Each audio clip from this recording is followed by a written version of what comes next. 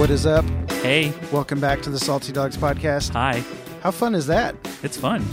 So usually we put the intro music in post, but today we're actually piping it in through Facebook Live. We're laying the pipe. Hopefully we actually... Are you serious? Did What? you just say that? You said piping it in. I said piping it in. Yeah. Okay. Let's just whoop. Let's just go. That was terrible. That was the worst introduction on this podcast ever. Hey, at least you didn't say yo-yo, though. I know. You have me insecure now, so I can't say. What's up, Salty Dogs Podcast? Tinker Toys, Legos. Oh, man. Jeremiah, what was your favorite childhood toy? Oh, man, I had several. Legos were one of them. Honestly, we were outside more than anything, so it was... Nature? It was always... This guy. Well, yeah, just Earthworms. like building... Beetles. We built a lot of clubhouses. Anthills. Yeah, and hills. I just played video games all day. That was your favorite toy. Yeah. That's fun stuff. That's it. Oh, Sweet actually, deal. you know what my favorite toys were? Were your toys. Which ones Do you were remember those? how you used to have those all lined up at Nana's house on the wall? I did. You'd take them And I down and would play go- with them and and I put them would. back exactly where they were, so yes. Uncle Jason would know where they were. Mm-hmm. That's funny. If you didn't know, if you're just tuning into the Salty Dogs Podcast, I'm Jason, and Christopher's one of my hosts, and or one of the hosts, and I'm his uncle. Say And- uncle. No. Hey, guess what's special about this episode? What? It's the first episode 19 of any season, Oh, wow. and we're actually going to episode 20 this season. Yeah, so we were planning on stopping with this episode.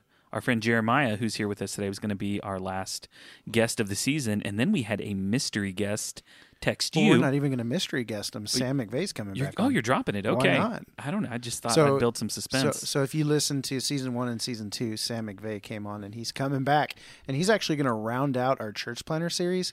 And I think we're actually going to tackle on a topic we talked about tackling before, which is alternative church expressions.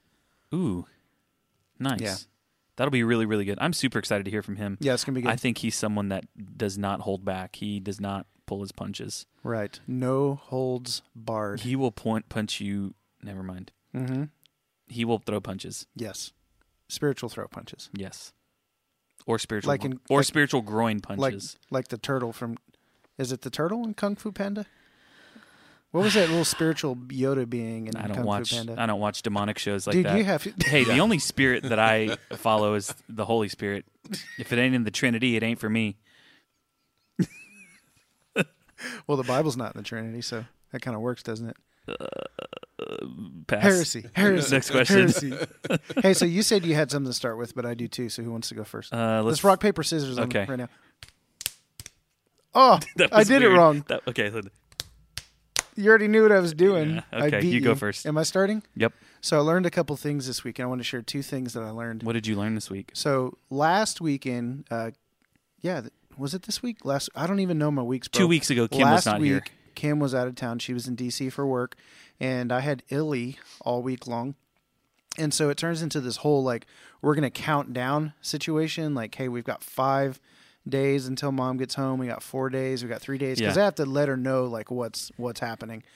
And Kids anyway, like that. yeah. So it was like there were 2 days left, and Illy always wakes up in the morning. She sits up, she looks around, she goes, "Mom," and I'm just like, "Dad's right here," and she's like, "Where's Mom?" And I'm like, "But Dad's right here," and she's like, "Where's Mom?" Right? She just wants Mom. So that morning she sits up and says, "Mom," I'm like, "No, 2 days left," and she's like, "I miss her. I want to call her," and so I was like, "Okay," so I text Kim real quick. I need you to listen to me.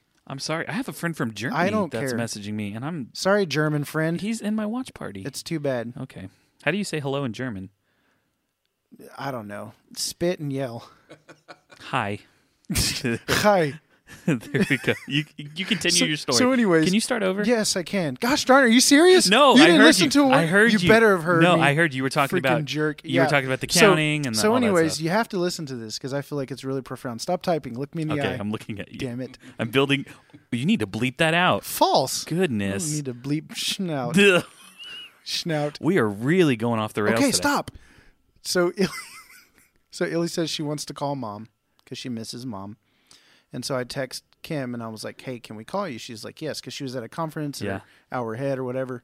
And so I get her on FaceTime, so Illy actually gets to see Mom and talk to her. And, we've all FaceTimed our kids before. Yes. Well, Illy's like so happy to see Mom, and she starts crying like, I miss you, I want to see you. And she asked her, like, when are you coming home?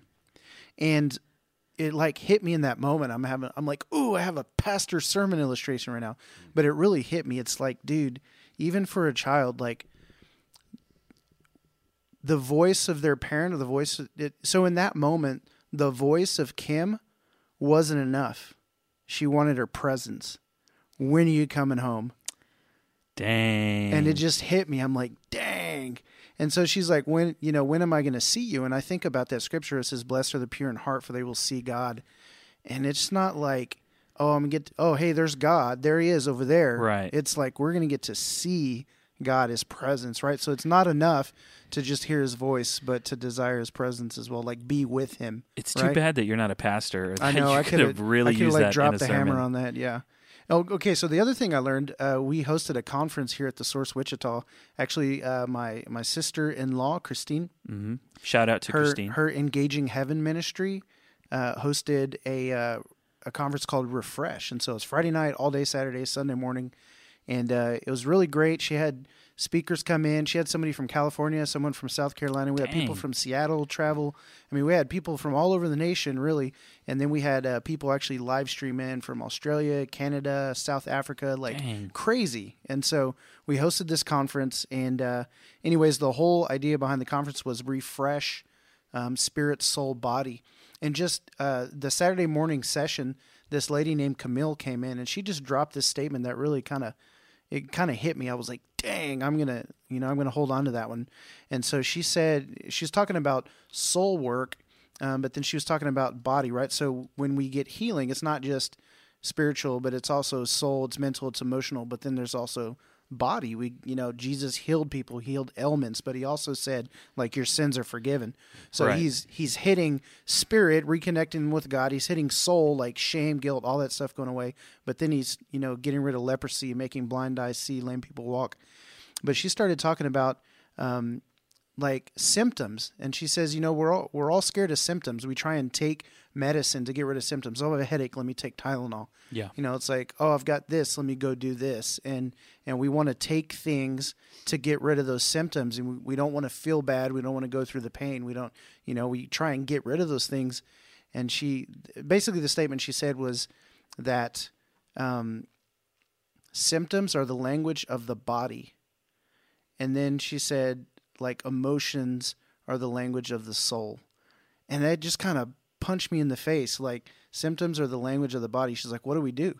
Well, my stomach hurts. I'm going to, drink Alka-Seltzer or whatever. We try and, we try and subdue some of that stuff instead of actually dealing with it, right? Right. And actually taking care of the root problem. Why do I have a fever? Well, I'm trying to kill a fever with Tylenol because apparently, it's like, I don't want to have a fever. But then that's your body's way of actually taking care of whatever infections that's going on. So you're trying to subdue the symptom that's actually there to help you take a closer step towards health. Right. It's your check engine light. Yeah, right. Yeah. We've got it all backwards. So anyways, take that home with you and chew on it. Symptoms are the language of your body. So are you achy? Do you have the sniffles? Are you sneezing? Does your stomach hurt? Is your gut twisted? Do you have a headache? Any of that kind of stuff. Yeah. And listen to your body and know that there's a reason that it's doing that, right? And so the same thing with guilt and shame and depression, anxiety, all those kinds of things. That's like your soul's trying to say, hey, there's something going on. Yeah. You need to check But for too long, we've been told you better pray that away. Right. You got to take care of that. Oh, yeah. Don't. I guess we're getting into mental health. Yeah. Again. Well, you just got so heavy. So I feel like the things that I wanted to say, it was all good stuff, but I was just going to talk about dumb stuff. But you were just messaging your German friend, not even paying attention to me. I'm sorry that you're hurt by that. It was so hard to talk to a brick wall just now. You're a pastor. You should be used to people not listening to what you're saying. I have plenty of experience of the sort. They don't think you can see them. Yeah. All right. Hard right. What were you going to talk about? Dumb stuff. Let's do it. So we are going to Houston in a couple. When are you leaving? Friday night. We're leaving Thursday night. So we are leaving Thursday night. We're going to Houston. We are going to a family reunion. Laris has never met Anthony, which is your brother, Jason. So she's going to meet him. She's also never met the rest of our family on my mom's side. So kind of her aunts and, all that kind of stuff. So it'll be really, really good. My kids have never met them. And so I know that they actually don't know about any of that. So it's a surprise. Hopefully they don't listen to this. See how that felt just now? Dadgummit. Yeah. Oh, no, I don't care that you were I know you never listen to me. So you're a pastor. anyways, in preparing for this, I've been trying to get a lot of work done. One of the things that I need to get done is I needed to get new tires. And I am thoroughly convinced that buying tires is one of the worst adult purchases of your life, because it's so expensive and you need them, but they're just dumb. It's a dumb purchase. Really? So $700 on tires. Yeah. You know how many things I'd like to spend $700 on? Sure. I can think of 700 other things that I would like to spend that money on instead of just tires. Do you care about your family? I do. Buy the tires and shut up. I already bought them. Because you know what could happen. So they've been bought. They've already been bought. They've been bought and they've been installed. Okay, good. So it's a lot of freaking money. Purchased Hashtag them. adulting. Yeah, it's just a dumb. This did not go at all the way I hoped. I hoped you would. What bicker. did you want? I wanted you to complain with me about tire purchases. Yes. I actually like getting new tires on my car. Well, I like it too, but and I need to buy some tires. It's just here expensive. Soon. So then on our next episode, I'll talk about how awesome my tire purchase experience was. Anyways, so bought some tires. Got to get an oil change. There's just all of this money that I'm spending to go see family, and I would have just rather have not spent the money, but I'm excited to go see them. But still go see family. Yeah. Car maintenance is just a pain in the butt anytime you got to drop money on it. So, and that's not something like, oh, this broke once. It's no, you got to get tires all the time, forever. The rest of your life, you will buy shoes for your car. Car maintenance, am I right? Am I right? It's a good gig, bro. I hate you. Why? I don't Hey, know. it's kind of like we're in a comedy club. Sometimes they have like the fake walls in the back. And Yeah. Yeah. Well, Jeremiah didn't know this was a fake wall. Second thing. Yeah, it looks real on Facebook. Like, wow, he did a good job with that wall. We tell We have that some to, we have tell some- that to our president. Some brick people in our family. What do they call them? Like brick masons? Masons. Masons? Uh-huh. Not the free ones, though. So, the Astros. You are a low-hanging fruit Are kind do- of guy. are doing You just great. do you really? You're going to date our podcast What? with They're doing awesome. Astros. I'm so excited. So happy Okay. about it. They're spanking the Yankees. And spanking the Yankees, so that's good. It's always a good time, and I'm excited for good Mexican food. That's it. It was just like They're 5-4. not yanking the Spankies, though. So we have Jeremiah here today, and I'm excited to talk to him. Do we have any salt? We didn't even You talk done? about that. We Yeah. have no salt. No salt. There's none. No Are one you likes kidding? us or hates Nobody us. loves us. Actually, wait. Nope, that's it. No salt. No. Nobody. No reviews, no nothing. You know what I should do is I should be like, it's time for our pasta. Like We no. interrupt this, Right, broadcast. we interrupt this broadcast. There's no salt this week. Hey, Jeremiah, Yes. to bring you on, let's have you give your best. We bring you this interruption to bring you an important news information or something. Since you were in radio. From like the 20s. I don't know, just whatever. Like, we bring you this interruption to bring. Yeah, that's I right. like that. That's it. That's good. That's funny. We interrupt this podcast to actually get to the Salty Dogs podcast and talk to Jeremiah Wood. Oh man, I feel like I'm being exploited. You How should. so? I We're don't just know. using his Well, you're- voice. Yeah, he's got He's a the good first one. person that's come on that's like, he's beat Derek. He's got Uh-oh, he's got Derek. the No, better I don't voice. think so. He I does. don't. I've listened to Derek. I'm like fast Derek- forward through you guys. Derek's got that juicy couture voice, though. Juicy. It's like molasses spilling out of your mouth. It's like if those. I'm not even going to go there. We need to stop. So Jeremiah. Yes. Here. Oh, look, Tim was on. And so speaking of Tim, The Yep. sob tires. that's right. So I have to tell you this. Let me just tell you the story to introduce Jeremiah Wood. Okay? Do it. Can I do that? Can we take it back a little bit? Yes. All right, people. Yep, bear with me. So we started a church on the north side of Wichita. It's primarily Hispanic neighborhood, poor Hispanic neighborhood. And anyways, Did you serve horchata in the mornings? at one point we did serve horchata, Oh. and we actually had a tamale Sunday. That is amazing. So good. You're laughing. No, and we actually held an outreach event. We called it Barrio Bash, right? So like a bash, a party, like a throwdown, barrio bash. Mm-hmm. And we actually had somebody whose uncle was a pig farmer, killed a pig, roasted it, and we had carnitas. Did it have an then- apple in its mouth? No, It that's not should've. how Mexicans do That's it. Hawaiian. It had a mango. Oh, is it? Oh my God. It had a mango. Oh my God. Had a That's. had a dollar store toy in it. I'm so jealous that I was not so there. so then we also For bought, this bashing of we the probably barrio. bought like 50 dozen of homemade tortillas. Anyways, so we digress, obviously. So second Sunday that we launch, I'm there and people are coming in, and these are obviously people I've never met before. I don't know if you've ever experienced strangers coming to your church. That was a bad stab. Barely. Oh my God. How about you, Christopher? Sorry, I No. tuned out for a second. No, Were you texting your German friend? no, he's asleep now Oh, okay. or waking up. I don't know.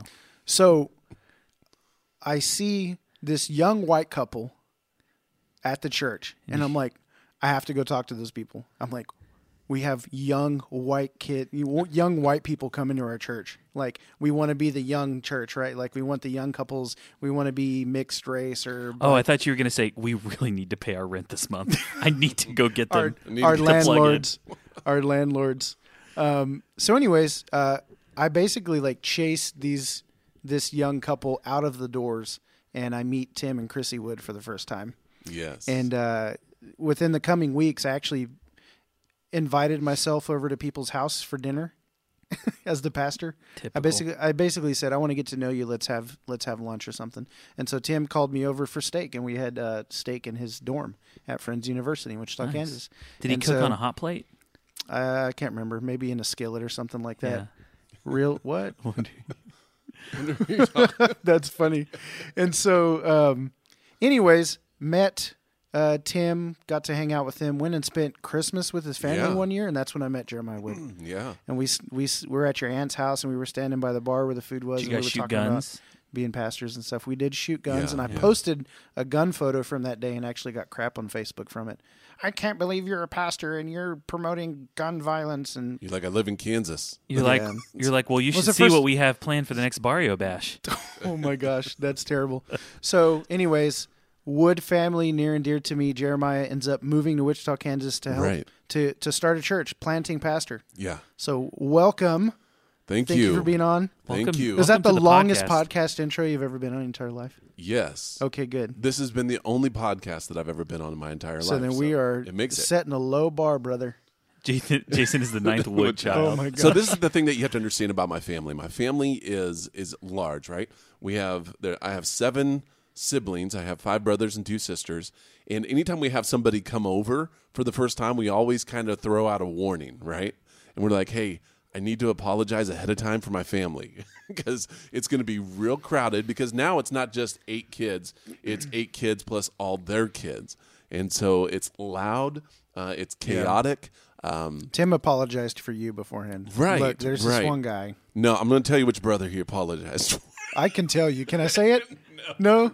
Don't? Okay, I won't say it. All right. Yeah. So Okay. it gets real awkward Yeah, at times. right, sure. But it's one of those things. It's good stuff. I want to know. Well, I could say the one with 3 letters in his name, but there's multiple, so Right. okay. Right. That's what we'll Bob, do. Joe, Tim. Bob, Joe, Tim. There's Bob, Joe, 3. Tim, Yeah, yeah. Bob, Joe, Tim. Sweet deal. So, Chris, you know Jeremiah how? Jeremiah, so I met him. He came to, so I've mentioned a couple times, there was this church planning kind of group that we had. So New Thing Network is a national network. They kind of spring them up in cities, and it's for church planners. They provide support, community, but they also are committed to reproducing and planting churches. And so a buddy of mine was getting one of those going here, and he invited Jeremiah, and Yeah. Jeremiah showed up, and that's when I met him. So that's how I met also Stephen Christians and Travis that we had on, and all those guys. Yeah. So I met all of those guys through the New Thing Network. Awesome. Awesome We sauce. just ate. We all got together a couple days ago, Yeah. and you weren't there. I know. I it's wasn't Olive there Garden. either. Why don't you guys ever come to Olive Garden? You work at Olive Garden? You'll get that part of the story here. Oh, I'm so excited. Chilling at the OG. The OG at the OG. That's right. That's right. That's right.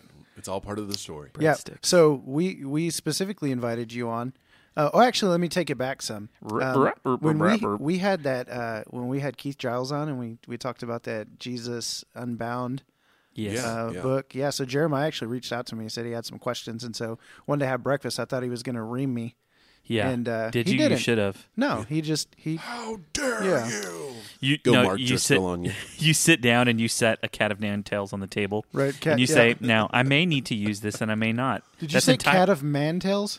I may be, but I know what I meant to say. I meant to say a cat of nine tails. Those Romans, bro. Whipping people with a cat of mantails. Oh. Anyways. Can I just recap something real quick? Absolutely. So far, we've talked about laying pipe, This is ridiculous. Oh my god. Jason's cussed. yanking spankies, We could start this over. and now Jason cussed, and now said we're talking damn. about. Well, yeah, keep going. Yeah. Mantails. Man. Cat of mantails. No, that was you. So anyways, I really appreciate that conversation with Jeremiah. Good. And what? No longer a Christian podcast. Oh my gosh. Yeah, Yeah. we're Just blocking it That's off. right. Salty dogs. All right. So Jeremiah, you're here because we're in our church planter discussion series. And we've already talked to Travis with District Church. And we talked to Stephen Christian, who was a part of Frontline Church. And then now we have Jeremiah. And so what I think is Right. interesting about your story, just kind of to kind of fast forward, I think you were at a point where you really kind of had to reevaluate what you were doing, but you're still in it and you're still going. Yeah. And I think that there was power in a statement that you made to me over breakfast one morning, and hopefully you'll get to that. We'll get to that statement. But tell us a little bit about your church planter journey and insert your expertise into this discussion. Well, it kind of expertise is a very fluid word. It's a very generous word. It is, Jason. How about just experience in general? There you go. So if I were going to start, I'd probably start from when I really felt called, because it all kind of happened the same way. And so I really felt like I was called to be a pastor when I was in the 8th grade, and it was a really funny story because I was homeschooled my whole life, and then we moved to Kansas the summer before my 8th grade year, and then I get thrown into public school for the first time Nice. ever. And man, for the first time in my life, I'm being ridiculed, criticized, and bullied. And I never experienced that before. And so I'm walking home from school one day. I'm like, Mom, I'm going to take care of this situation. And as I was walking home, I found an old egg crate mattress that goes like on top of the and I dragged it back to my garage. I rolled it up. I wrapped it up in duct tape and hung it in the corner of the garage. You started punching it. Man, I started lifting weights, and I was punching this bag, and 8th grade punches, and man, I was ready to go back and fight. And Really? You trained yeah, for like 14 minutes to fight an 8th grader. Right, I was an 8th grader too, so it was like peer fighting. That's So awesome. anyway, long story short, in that moment, I'm punching the bag and doing curls and trying to get stronger in 14 minutes, and Nice. and The American way. The Lord just spoke to me. He said, Jeremiah, what are you doing? I said, I'm about to go fight. And he goes, but what are you doing? I was like, I'm tired of being picked on. He's like, let me tell you what I want you to do. And in that moment, 14 years old, 8th grade year, the Lord said, I'm going to call you into ministry. And in that very moment, Just like that, huh? yeah. And I said, no, I want to be a country music singer. George Strait was playing on the radio as I was working out, because I work out at George Strait. Good old George will get you a pump, man. Yeah, I will. I mean, Wow. Who needs Rocky? So you are. Were you born in Kansas? No. Oh, yeah, I was. Emporia. Okay. Yeah. You're just like helping all the stereotypes. Yeah, you're like- welcome. You're Yeah, welcome. that's right. Talk about low-hanging fruit. Right. Christian pastor, this is the third born in podcast. Kansas. Hey, this is the third podcast in a row that Rocky's been mentioned. Work- There you go. It's a working- church planter thing. Working out to George Strait. Gonna beat myself a boy. Right. This So- is hilarious. My entire life from that moment on was geared towards ministry. So I went to Christian school, got a ministry degree, and got out of school, became a youth pastor, and the church that I youth pastored at, I was a youth pastor and a worship leader for about 10 Good or more combo. years. Good combo. Yeah. Nazarene Church. No, Assemblies of God. Oh, Yeah, that threw a wrench in things. interesting. And we met my wife. We got married, and this is kind of where the church planting journey started, because around year 9, I really started wrestling with God because I started getting uneasy. I'm like, God, I feel like you want me to go and do things, but I'm here and you're not calling me anywhere. And I kind of got to a place where I was just, I had to learn to be content with where I was at, right? Yeah. And I told the Lord, okay, if you want me in this position for the rest of my life, doing this every week, then I'm glad to do it. And I just laid it down. I just surrendered it. You're like, yeah, I'll do it. And then the thing happened, right? And it was in December. I can remember I took my daughter to a doctor's appointment. We got back early. We were home before anybody else was home. And it was one of those days where it was windy outside. It was gray. I laid her down to take a nap. And I just put my hoodie on and I grabbed a cup of coffee. And I went and sat down on the front porch. And as soon as I sat down, it was almost like I could see the wind, right? Like it was just nuts. It was so vivid. And I sat down and I took a drink of coffee, and it was almost like I could see the wind coming at me. And I closed my eyes, and it hit me, and I was just kind of immediately taken. Okay, let me just preface this: I'm going to be your weird guy, right? Like my experiences. You're not even gonna faze me at all. Well, good. So I get taken up into a vision. Okay. And the vision just kind of looks like wind, right? It's kind of what I was seeing before, but now with my eyes closed, it was like colors and all sorts of different things, kind of like the Lion King, maybe. I don't know. CBD in your coffee that morning? Not that day. That was before CBD was cool. Yeah.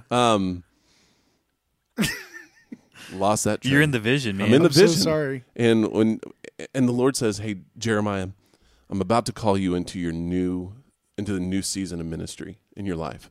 I'm about to call your life into a new season of ministry." And I said, "What does that even mean?" And he said, "I'm going to call you to be a planter of churches, a leader of leaders, and a demolisher of walls." Okay. And I had no clue what that meant. Because at that time, I mean, church planting was foreign to me. Right. Leadership. What year was this, if you don't mind me asking? 2013. Okay. And leadership was foreign to me. Church planting was foreign to me. It was kind of where we were at. It was kind of seen as a negative, like it was something only rebellious people did. And I still have no clue. Like you hate the church, you're gonna go start your own. Right. Yeah. Anti-authority, whatever. Disestablishmentarianism. It's a big word. Yeah, it is. And so, within I took about 6 months to pray through that whole vision, and we ended up literally across the street, and we were associate pastors over there. That church, which was actually the church I grew up in as a kid, got a new pastor, and I came on to be his associate pastor. And the first thing he said to me is like, "Hey, we're going to plant churches." Wow. And so to fast forward that story, we were there for 19 months, and we started 4 new churches from that place. Oh, really? Yeah. Wow. And it went from a church Man. from about 40 people, and I think at its height, we ended up having about 600 in total Holy moly. from all the Goodness. various. And this was in Chanute? Yeah. Crazy. Yeah, that And is it was crazy. crazy. And Where'd you guys plant from Chanute? Anywhere. We planted on the JUCO campus. We started a church on campus. Right. For college kids, we started a church on the north side of town, which in Chanute. It was all in town. Yeah. Oh, snap. There was. We started a Hispanic church out of our church, and then there was another couple. We left, and then they went and planted in a And how town big about Chanute? 15, 8 to 10,000. Like, Oh, it's that pretty small. big? Yeah. Well, yeah. Do you think it was smaller? I guess so, yeah. Yeah. I mean, it feels smaller. It I mean, feels small. 8,000 is one service at elevation, so it's not. There you go. It's Well, not that comparatively speaking. right. Awkward. That was awesome. I really wanted to see how long we could go being quiet. I don't think it was awkward. I think it was awesome. I was hoping somebody would go look at the radio. Do you ever have that when there's like silence on There's a something podcast? wrong. They're And like, then "Wait you a look second, and you did it like go skip?" and you're Yeah. like, what? Did it Yeah. stop? Did it go? Okay. So, Yeah. pick so, it up. After we did all that, we got called to go to Junction City, and we went to Junction City for 2 years, and then that 2 years there, we planted 8 more churches. Wow. All of our listeners are going to have to Google these little towns in Kansas. Right. So right. so okay, so that's 2000. So fast forward 2015. Is that 2015, we went to Junction City. okay? And then you planted 8 more there. 8 more there, yeah. That's nuts, And man. then in 2017, and it was actually probably a year before, we were doing a conference there at our church, kind of like what you just described. And we're with the Church of the Nazarene, and we had a whole bunch of denominational leaders that came to this conference. And we were out to dinner one night, and one of the guys stand up, and he slaps the table. He's like, "Gentlemen," he's a real strong, gruff, Popeye-looking guy. He's like, "Gentlemen," he's like, "I feel like the Lord wants to start a high-impact church in Wichita, Kansas. Let's pray that God will have his way and send his man to do the job." And we're all like, "Hear, hear." And I was going to ask if he started all of his sentences with "I say, I say." I say, boy. That's right. I have another story about that, but that's for a later time. And so in that moment at that barbecue place, he said that God would send his man and have his way. Yeah. And I just heard the Lord whisper to me. Right. Said, "You are that man." I'm like, no. Not me. I hate We just Wichita. got here. Yeah. We just got here. And my wife isn't somebody who likes to move a lot. I don't like to move a lot. I don't think anybody likes to. No, I got some friends that move every 12 months. Oh, Yeah. Yikes. It's nuts. Well, Jason doesn't have friends, so he doesn't know. I don't know about that. their Right. life. Yeah. And so, So you're the guy. I go home and I told tell that to my wife, and she's like, "Yeah, I think that sounds right." 2017, we moved to Wichita, and we started PAX City Church. That's PAX City Church. Can Right. I It's ask a question? I had to figure out this distinction as well. So PAX on its own is a noun, and then city church is essentially the adjective that describes PAX, Yeah, right? Maybe. PAX City Church, yeah. not PAX City Church, as in like Wichita City Church. Sure. I never even thought about it in that way. Oh, I did. That's good. I didn't. That's good. Not at all. Yeah, I questioned the name the first time you told me. I You're felt like a "That's jerk too. weird." So PAX means peace. It is, yeah. It's Right. Latin for peace. Yep. That was a whole nother visionary thing. So So I have a question, and this actually goes back to you guys, so what, it's 8 and then 5, so you guys planted, was that 13 churches? 12, 13, yeah. Yeah. So you guys planted 13 churches, and I feel like oftentimes when someone says, "Oh, a church was planted," I think it's easy to just automatically throw a number on that, like, "Oh man, maybe that's 8 churches of 200 to 500 people each," like that. But were there any expectations that were placed from the standpoint of, hey, if you are going to be a church, like you really maybe numerical expectations, like we're really hoping to see this, that type of thing? No, not so much those expectations. So when we were at these other churches, I'm part of a denomination called the Church of the Nazarene, and we're just a Wesleyan holiness, a lot like the Wesleyan Church, certain Methodist churches, things like that. I'll have to Google that later. John Wesley, you ever I heard know- of him? yeah, sure. Yeah. All right. Yep. Anyway, good guy. You go way back. right. I feel like we just bonded. Yeah, and so within our churches we have districts, and it's kind of like schools. You have school districts and then Right. superintendents and things like that. And the district that we were a part of in Chanute, which was called the Joplin District, and they had a vision to see so many churches planted, and we just said, "Okay, Lord, if you want to use us for that, use us." And so we just believed that God wanted churches planted, so we just started planting churches. Any opportunity that arose, we did it. When we got to Junction City, the Kansas district, which is who we're with now, they had a similar vision to plant churches. No real expectation on what Right. that should look like. They just wanted churches planted, and so we just did a shotgun approach. And we had this philosophy that we learned from a guy. He was a leader over in the Horn of Africa, and he said, when we plant churches, we just take seed and we just throw everything out, and whatever starts to grow, that's what we circle around. Ah. And so that's kind of what our philosophy was. Yeah. And when we went to Junction City, I was hired there as the guy to go and plant churches in these towns, right? And so we go and we start all these churches, and just to be completely frank and honest, I mean, more than half of them have closed down, and they didn't sustain after we left, because a lot of times, unless you have somebody there who's really, really feeding into this thing, there's not a lot of sustenance that will, or not sustenance, sustenance. There's not a lot of sustainability that will take place. Does that make sense? Mm-hmm. It does. Yeah. So would you say, and so I guess my question is, so I'm thinking that like for a lot of just church planting organizations and things that I've heard at, they've I guess my questions come around the idea of was it okay if there was a church of 40 people that was just, they were doing their thing, or was it like, hey, you guys really need to be pushing to 150 or 100 or 200 or something like that? Was there this there was no pressure like that at all. Okay. That's good. So there was one church that we started, and they have been 20 people for the last 2 years. Yeah. And that's fine. And there's another church that we started, and we're able to buy a $1.5 million building. Holy and moly. that's a really cool story in and of itself too, because we only paid $70,000 for it. Dang. And it was brand new. Liquidated. What? Yeah, it's nuts. Wow. And we paid cash too. Let me just tell you the story. We felt like we were supposed to plant this church. We're in Junction. Chapman is a town, 2,500 people. Mm-hmm. In 2008, the Lutheran church got destroyed by a tornado. And so then in 2010, they built a brand new Lutheran church. And then in 2015, that Lutheran church shut down, and the building went up for sale.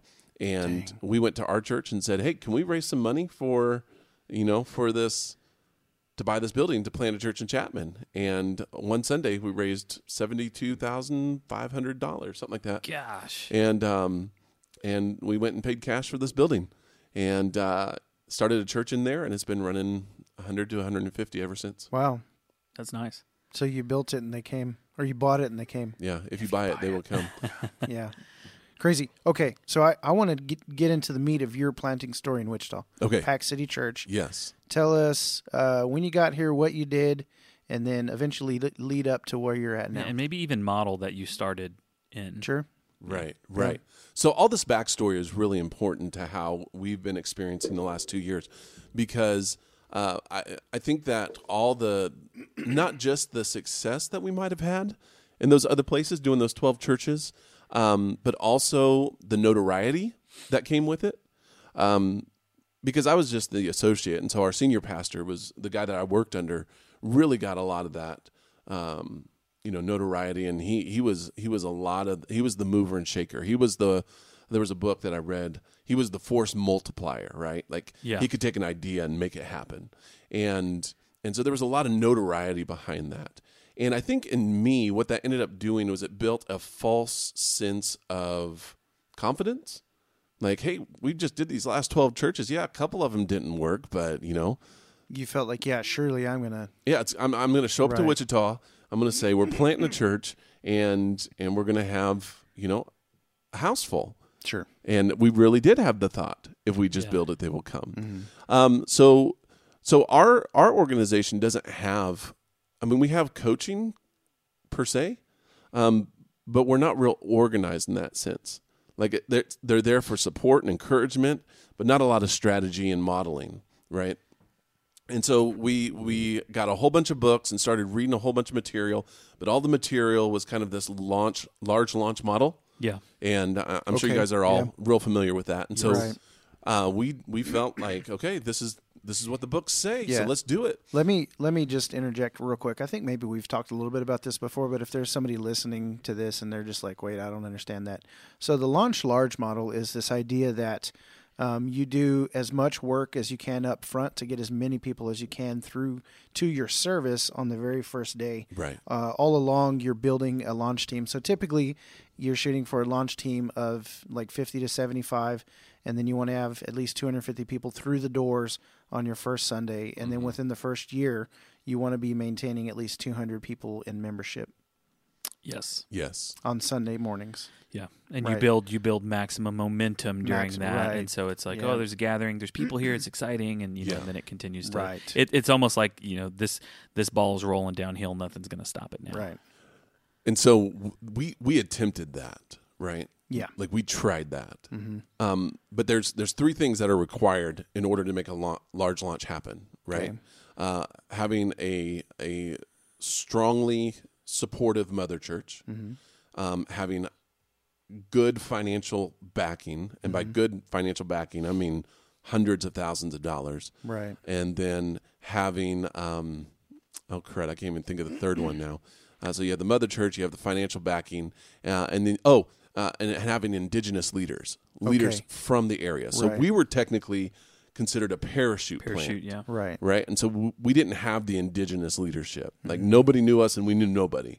But we just figured, hey, if we just tell them we're starting a church, everyone's gonna be like, "Ooh, we love churches. Let's go." And we had no money, right? We had about $10,000 to start a church. Oh, And- really? Yeah, yeah.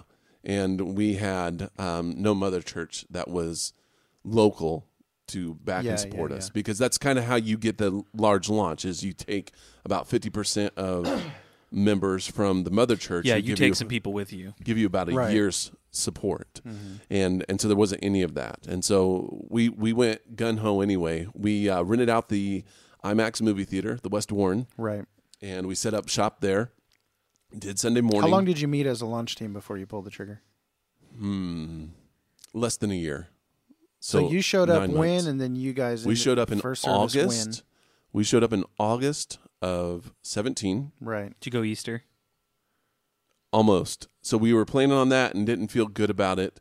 We went to Ecclesia in October. So this was kind of the crazy thing too, is we showed up in August, and then in September we started kind of our house gathering, Yeah. and we immediately boom, went to about 35 to 50. Really? Yeah, I mean, just any given Sunday, it was kind of fluctuated that way.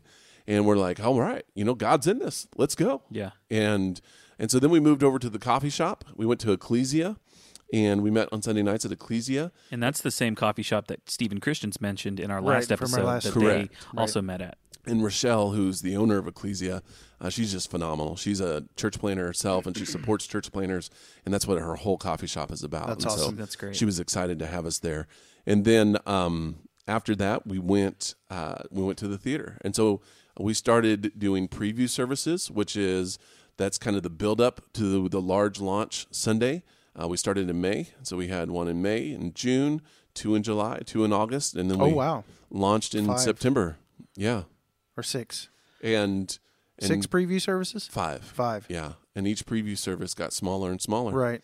And we're like, something's not working. Yeah. And we had a good setup. I mean, it was kind of bare bones, but it was still good. Right. And we had people come, but we just didn't have the team to really make it work like it needed to. Yeah.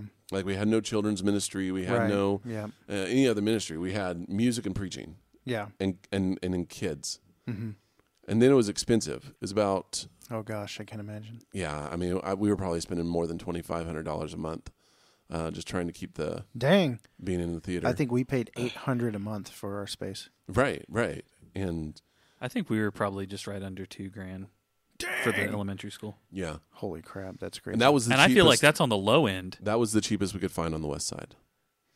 Yeah, because that's the west side. Yeah, and so there's just not a lot of venues over on this side of town, and so long story short, we did that from September, October, and November, and then in November we decided, we need to. We could see This the was last projection. November, so a year ago. A year ago, we could see the projection of our ship sinking Right. financially alone, Uh-huh. and so, man, that night was terrible too. I remember So calling it. let me I want to get back to that. Yeah. Was there pressure to start in the theater, hoping that if you build it, they will come? And when we say pressure, that could mean multiple things. That could mean internal pressure, external pressure. Yeah. Yeah, like you, or just. I mean, did you have the thought, like, man, let's just get this thing going, and then maybe they'll come, and then we'll be good? So what's interesting is there were two factors that I felt like added a lot of pressure to me. Right. One was I cut my teeth in the shadow of a really great leader. Yeah. Right. I cut my teeth and I learned everything about starting churches and planting churches and even how to be evangelistic and all this. I did everything in the shadow of a tremendously talented leader. And when you do that, you start getting known by that, and like Paul and Silas, and James and John, and all those kind of things. And so I think everyone just kind of assumed, since the guy that I was under was such a great leader, that Jeremiah is going to be the exact same way, because we did everything together, and so there was that pressure. And then on top of things, and maybe that was more me, right? Like that was more the internal pressure, yeah, that I was kind of feeling that was coming at me. But the other kind of pressure was this too, is that I have a great group of super supportive people, right? Super supportive people, and these people are so supportive that sometimes it makes me feel like I'm letting them down. Yeah. Right? Right. Like they're like, man, we just believe in you. We just know you're God's man. You're a great leader. Man, you are so talented. You're so dynamic. You're such a great preacher. You have a great radio voice. Right. Incredibly handsome. Great radio face. Right. Got a great face for radio. And and so then there's that pressure. Like I don't want to let anybody down. Right. Well, but then when you have that, what's interesting is that you can then, it's easy to look back at yourself and go, well, everyone's saying this. Like, is this not true? Am I doing something wrong? Right. Like I want to believe this, but this thing isn't growing. So what is it? Is it me? And I know that it's real easy mentally to let our minds go there. Well, and the third pressure that I never even anticipated was the amount of pressure that a leader has for his people. Right. So we had multiple families move into Wichita to help us plant a church. Our co-pastor, Galen, and his family, they moved in from Chicago to help us plant. Oh, wow. Right. And then we have another family that moved in from Texas to help us plant. And then we have another family who moved to Wichita not to help us plant, but they found us after they moved to Wichita. And so, we got these 4 or 5 families that they've never been in a church plant before. They've never experienced the highs and lows of trying to get a church plant up and going. And so now there's this pressure I feel to need to take care of everybody. Like, and I told everybody, and I don't know if they believed me, and I don't know if I believed me.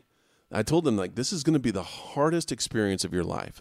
Like things are going to go so hard. I said, I don't even know what that's going to look like, but it's just going to be hard. And it was. This last 2 years have been not for us, and that's a different story.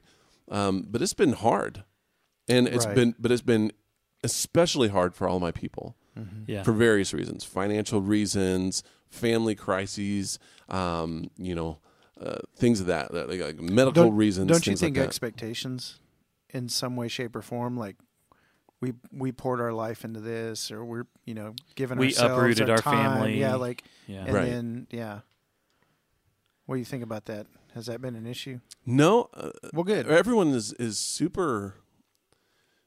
And again, it's probably just me like putting pressure on myself, because everybody's super in. Like they're all in. They're not anybody that's like, this isn't really working out like I thought it was. I'm out of here. So go back to that moment. You said it was a really difficult choice to pull call out it. of the right. So you're in the theater. They've had the preview services. You've had the preview services. We launched. You're starting to run out of money, essentially. Right. And we're running out of morale really quickly. Okay. Because here's what happened. It was a ton of work to set up and a ton of work to set down, all for 1 hour of service. Right. Right? Yes. And everyone was showing up at 7:00 at the theater to get things set up. And again, we're only 5 families that are like really committed. And we show up, we get everything set up, and we're kind of just like, we have like some dead time before service, and we don't know what to do with ourselves, and we try to be spiritual and prayer walk the theater and stuff like that. And it was just like kind of killing our morale, because before we were meeting in our home twice a week, and now we're not meeting in our home at all. And as we're moving to launch something, we're actually losing something, because as much Right. as all of our effort and energy is to start an organization, and now we're losing our church.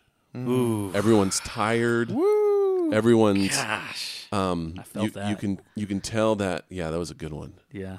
Uh, No, I mean, like, it was good, but I felt that because we Right. felt that's our story too. right, and Huh. and Wow. every effort to start something that was going to be big and awesome and cool and something that everybody could be proud of turned into something that was actually sucking the life out of all of our members, and turned into something that was actually causing us to drift apart rather than be together. Probably even regular. resent each other a little bit, on Maybe. on some maybe some minimal levels or something like that. I don't want to put words in, but I think it's interesting that you bring that up, man, because you're right. There's this huge sense of family, and there's this great thing in the early phases of a church. It's this camaraderie. We're going to do this. We're going to do this, and we're hanging out. We're spending time together. And then now I'm speaking from our experiences and what we experienced as Living Water Church. And then you get to it and you pull the trigger, and it didn't pan out the way that we thought it would. And each week, morale is getting a little bit lower and a little bit lower and a little bit lower, all because the main thing that everyone's hoping to see each week, let's just be honest, Bunch of people is more people. Right. More people, Right. because it's like there's got to be some sort of payoff, and all the while the non-reusable resource is getting spent. People. What if, because a lot of times launch teams get really close, and actually in the books, the church planning books, they tell you, like, Those you launch with won't be with you a year right, from now. Yeah. exactly. But what if you like showed up, you're like, we're starting a church and we're going to do this, we're going to do that. And then you start the launch team, and then You go, this is it. and then you go, this is it. This is what we're doing. Well, you We're just not going threw to out- do. We're not going to do the other thing. You know what? We're not going to start an organization and lose our church. We're just going to do this. Dude, I mean, but that you're right. Like, that's a statistic in the they say that in everything. say it. The people that you start with are not the is people that written. you end with. And what happens is that unfortunately those people are a part of your church's history of church hurt. Like, we play a role in that, because Well, sometimes. not all the not all Right. the time, but most times those people that aren't with us, and sometimes they go back, they did go out with you, and it's like, oh, we're going to go support you for 6 months, a year, we're going to Yeah. volunteer, we're going to, and so not everything ends poorly, but I feel like more often than not, the people that end up leaving, at least in the situations that I've experienced and been in, it's been because of this isn't what I thought it would be. You lied to me. You hurt me. I felt spiritually XYZ. Kind of fill in the blank. Yeah. Well, and that's kind of that's been the conversations that we've had, in a sense, because everyone will say because everyone looks to me to help them understand, how does a church plant work? Like, we've never been part of a church plant before. We don't know how to start a plant. You've started church plants before. So what do we do? What do we do? And so I was trying to follow, by the book, and it wasn't working out. And I'm like, so I'm feeling like I'm failing all my friends. I'm feeling like I'm failing my family. I'm feeling like I'm failing my support. But so there was, and I don't know if this is the comment that you said, that I made when we went to breakfast or not. But the reason we kept going is because I never felt like we were supposed to stop. Like, my wife even asked me. She said, maybe this is just the Lord saying, like, it's not going to work out, and maybe we should just go take a church somewhere else and just pastor an established church, which crossed my mind. And it's something that I get offers for regularly, and generous offers.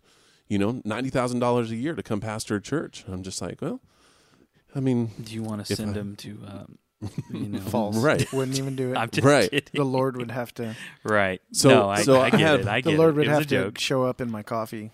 hey, there's the Mother Mary in your creamer. Have to airbend around you, Right. hit right. you with that one of those Yeah. visions. So there was a buddy of mine. He is a pastor out at Dodge City, and this was the first time in my life that I've been in a church and I didn't have a pastor to pastor me. And so I asked him. I said, "Justin, will you be my pastor?" And he's like, "Yeah, I'll do that for you." And so we're talking, and he asks me the question. He's like, "Jeremiah, do you really want to pastor churches forever?"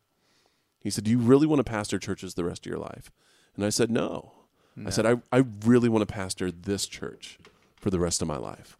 Like I want to pastor here. Like you knew that. Yeah. Yeah. Like I want to see what God will do if we start something new and give it 40 years and see what God does. Oh my gosh. Right? I mean, I'll be 80, Wow. almost 80. Yeah. And I might retire That's at that ridiculous. Yeah. time. I might raise up a new leader. I don't know. But Got to get your Timothy, bro. there There's you go. so much power Like in a that brother. last statement that you just made. I feel like okay, do you remember when Travis was on just, a couple episodes, he said, what if instead of saying, let's see what God does in year 1, but looking more along in year 6, year 8, and then we have, Jeremiah say, let's see what God would do in 40 years. And the weight and significance of that is so powerful because I think we try to fast food, Microwave. discipleship or Right, spiritual life right. change, or just say like, this is the right temperature in this microwave. This is the right temperature. This is the right time. It's got to happen in here.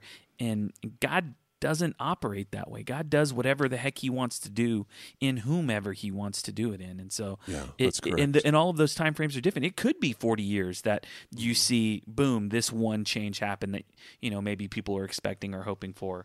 Not necessarily numerical, but, character development and becoming more like Christ. And that was the pinnacle moment where I sat down. I didn't go to sleep that night, right? When I told the team what we're doing, I just didn't go to sleep that night. I just stayed up and I just sat with the Lord in my When you front room. say, when you told them what we're doing, that we're Pulling out of the theater and we're Okay. coming back to the house. gotcha. And we thought about looking for other places to go, but we just needed to come and regroup and refresh a little bit. And I remember that night I just sat by myself in my dining room all night with the Lord, and I said, what are we supposed to do? What's going to happen? And that was what the Lord, said to me in that moment. He said, listen, like, why does it need to happen right now? Like, if you really want to give me 40 years, like, why do you need it in 40 minutes? Yeah. Because my ego, Right. I want to look good in front of my friends. All my You church know? planner buddies. And I want to share my wins at the next New Thing meeting right. And so over Picasso Pizza. that's what Set down your pepperoni pizzas, boys. I got got one a story for you. That's right. Ask me how many we're running. That's Ask right. me. Ask me. That's funny. I can't wait till they ask me. Jeremiah, what's wrong with your face? I'm just so excited. Oh Okay. gosh. so yeah. And so I said, all right, Lord, well, you do what you want with our church. And he said, well, first I need to do some things in you. Oh, And I'm like, no, I'm all right. I'm good. No, do things in me. No. And so we just kind of went from there. So obviously, as a new start, we're not we're self-supporting, but none of us get paid for anything. Right. Like we're not on staff, paid staff by any means, and so I had to get another job. And so, Same. High five. well, I applied at 35 places and never even got an interview. Not same. Right, never even got an interview, and then I finally get this job, and it ends up being a super slimy media company, and I worked there for 2 weeks, Oh no. and it went under federal investigation for money laundering and fraud, Holy and moly. everyone got fired, and then everybody's identities got stolen. No. Yeah. Somebody opened like 14 lines of credit in my name alone. Your Yeah. identity got stolen? Yeah. But fortunately, I got it. Well, it's a good thing your identity's in Christ. That's so, right. 'cause Nobody can steal that. That's right. But Jesus, can you pay these bills? Because this is expensive. Well, Jesus, they opened pay them, my bills. but for whatever reason, I got contacted like immediately, Gosh. and I was able to shut it all down. Praise the Wow. Lord for that. Yeah, for sure. And so I was like, I don't even know what Jesus it's is going your to do. spyware. And so I couldn't find a job. Yeah. What are LifeLock? He's my LifeLock. And so I went and I got a job at Olive Garden because I love their breadsticks. I worked there. I worked there through college and made good money. And I thought, well, if I'm going to have a job, if I'm going to find a job, I need a job to hold me over till I can find a job because Right. I never anticipated, not being able to find a job. And so I finally, I just started working at Olive Garden. And then after about, 8 months or so, I decided to become a real estate agent, and I've been doing real estate, and I've been doing Olive Garden still, and planting a church. That's what you're doing.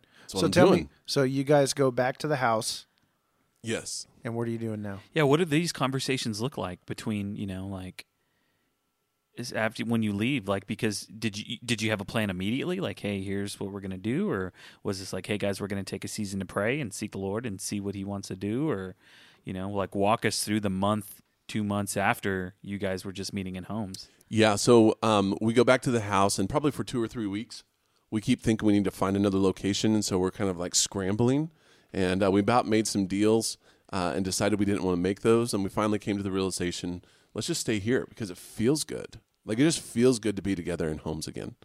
And not even in homes, it was in my home. Your house. Right. Like, it was only ever in my house. And people would come over, and we decided, okay, let's get a little bit structured.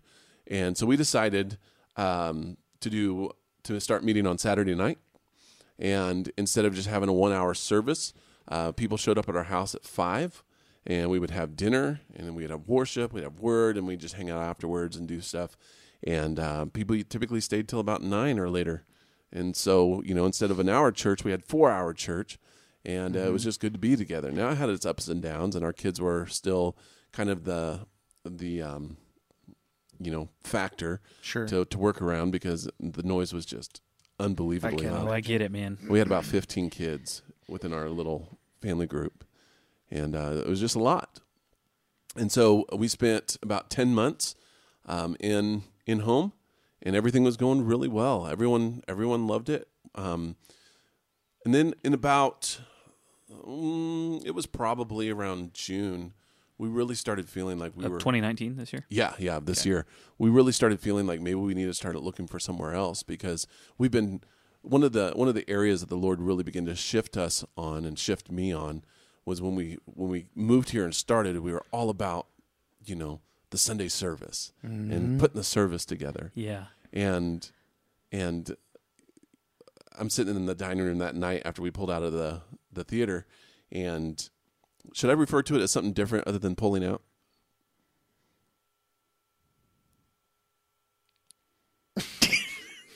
And I'm sitting there.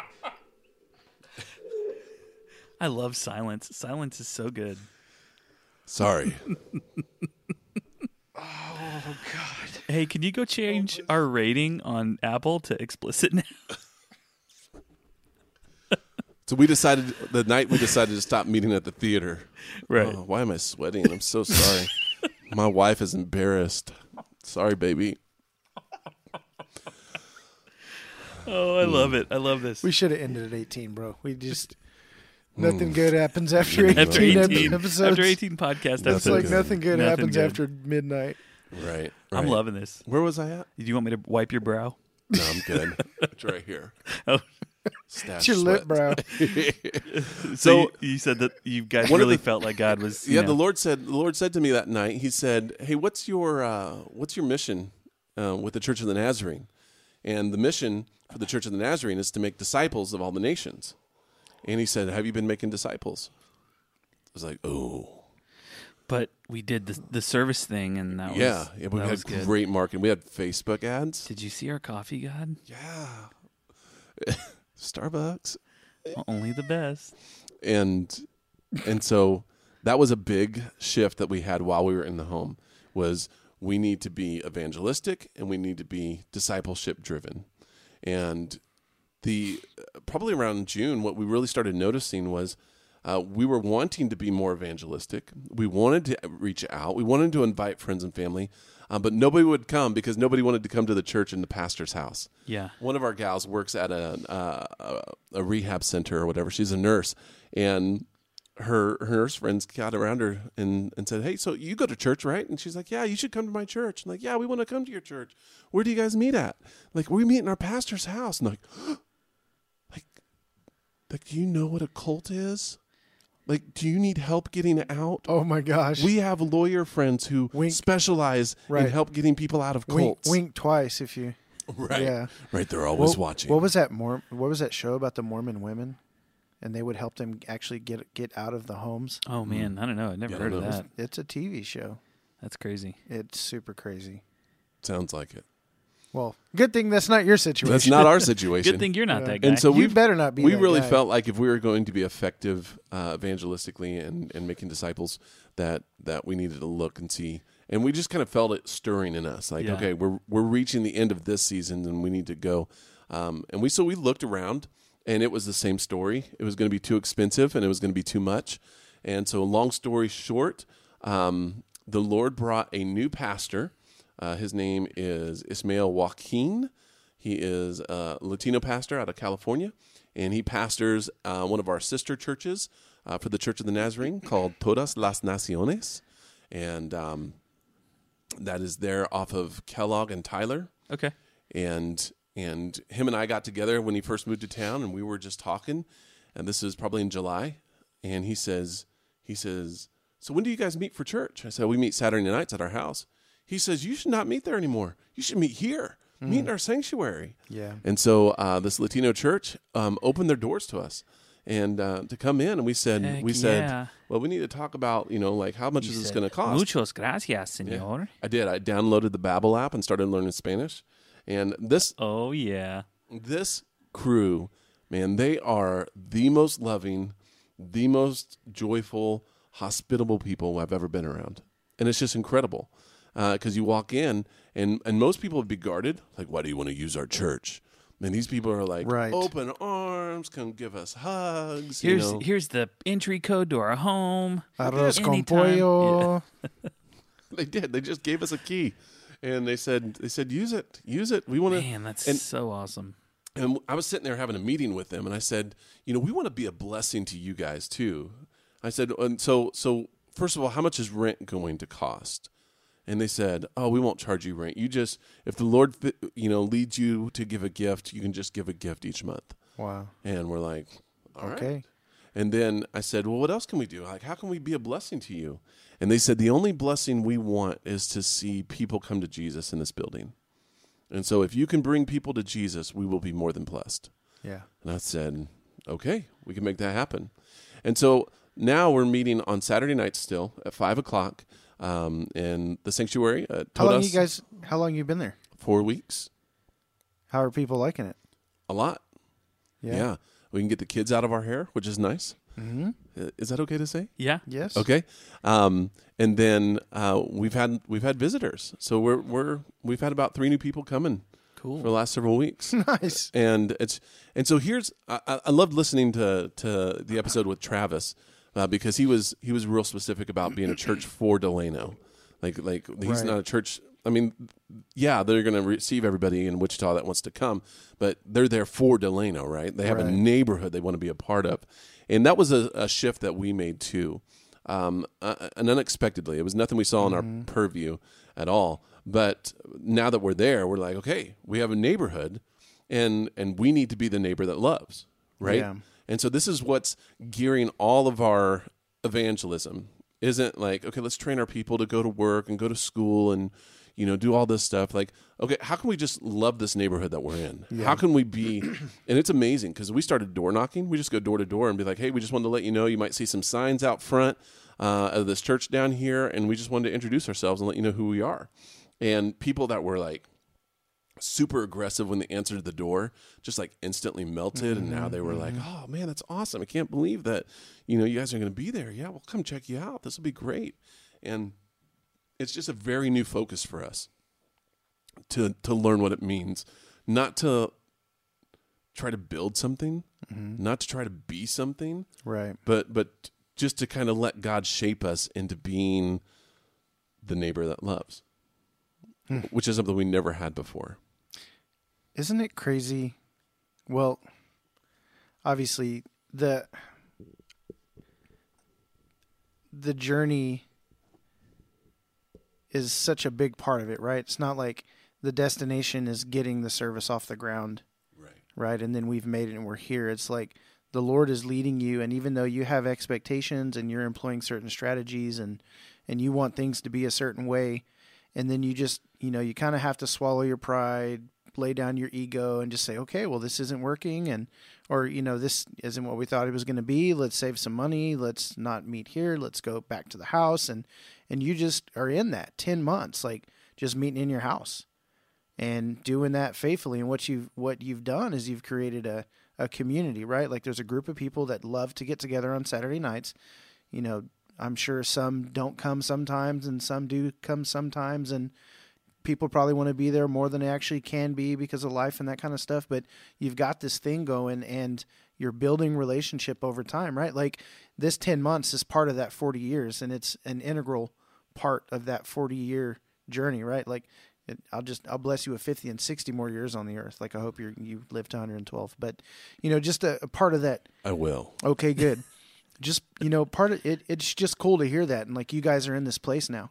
And maybe I glamorized or glorified that statement you made a little bit. You made to me over breakfast that one day. Maybe I twisted it on my head to say something else, but because the way you said it wasn't the way I remembered it. I think you said something along the lines of like, God didn't call me to quit. Like, right. You know, like he didn't call me to this to quit. And I think there's a lot of different points in planters' journeys where they actually, I mean, they consider laying it down and saying, I'm not going to do this anymore because of unmet expectations or because of whatever issue. Now, I know some run into mental health problem and, you know, different things come up and that's fine. I'm not knocking it, but you just have this mentality, like, I'm just going to keep going, like, regardless of what it looks like. And to me, it says trust. Like, my hope is in the Lord, and he's going to lead us and he's going to guide us. And I don't know what's going to turn into. I don't know what it's going to look like or what we're going to do or where we're going to go or, you know, what's going to happen next year. But, you know, I'm in this and I need to disciple and be in community and love the Lord and grow. Right. And you're doing that. And this is where you are. And it's great. Yeah. I see so much of our story, man, like of, you know, the community of faith that we have in Living Water. And just, you know, we had a very similar story. We, for all natural known reasons on the outside looking in, all the factors should have worked. The odds should have been in our favor. Yeah. Everything should have worked out, but it didn't. And when I say it didn't, I mean, we had the exact same thing, man. You know, working our butts off, all of this, hours of setup, you know, an hour of tear down, all for an hour. Yeah. You know, and everyone thinking it's like God was doing something very special in the present moment with all of us and all of those relationships. But I feel like with church planning, you're so focused on the future and what could be that you miss what is. And that what is like the relationships that God has brought all around you and the influence that you have and all of that stuff. Like, but it's so easy to just want more. Like, oh yeah, this is a good thing that's happening, but there's an even better thing, and that thing is more people or more this or more that. And, you know, we shifted essentially our methodology, what we're doing. You know, we're meeting in homes, and in a lot of ways we're in a season where we're praying, and we feel like we have direction, and I'm not full-time, I'm not paid, I'm not any of that stuff. There's a lot of similarities in what you're saying. And Jason, it was cool. He attended and hung out with us a couple weeks ago, and it just feels different to me. What we're doing but not different to like, ooh, we're different to be edgy. It's just like, we're just simple. Like, what is minimal? Like, what is the minimum that we can do, but that is the most that we can do, just being together and being with one another, eating a meal together, encouraging one another, giving people a public platform to share what God is doing in their personal lives, and just letting everyone use their spiritual gifts all around us. And it's something that's really powerful.